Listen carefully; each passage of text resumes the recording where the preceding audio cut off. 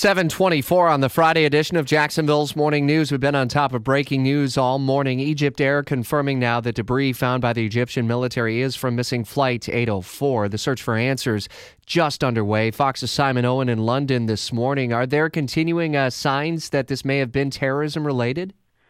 Well, the cause is up for debate and unknown for the time being. That's what authorities in both France, from where the plane took off, and Egypt, where it was supposed to be heading. That's what they're both saying, is that it's too early to rule anything out. But the Greek defense minister is now saying that Egyptian authorities are reporting discovering, or at least spotting, a body part, 2 seats, and suitcases as this major search continues in the southern Mediterranean Sea, in between the Greek island of Crete and Egypt. But this is a big breakthrough if this is correct. This report from the Greeks, it comes via Egypt, so it's one step removed, as these things have been. A bit of confusion in the last 24 hours, but certainly now it seems that the Greek authorities are reporting really quite major discoveries here. If this is true, luggage, seats, plane debris in the water, it is almost certain that this is going to be from the plane that they are looking for. If you remember yesterday, that they know roughly where it dropped off radar screens. It was pretty clear how it lost contact very quickly, lost a lot of altitude according to Greek authorities, and then it disappeared. So it may well be that they're not searching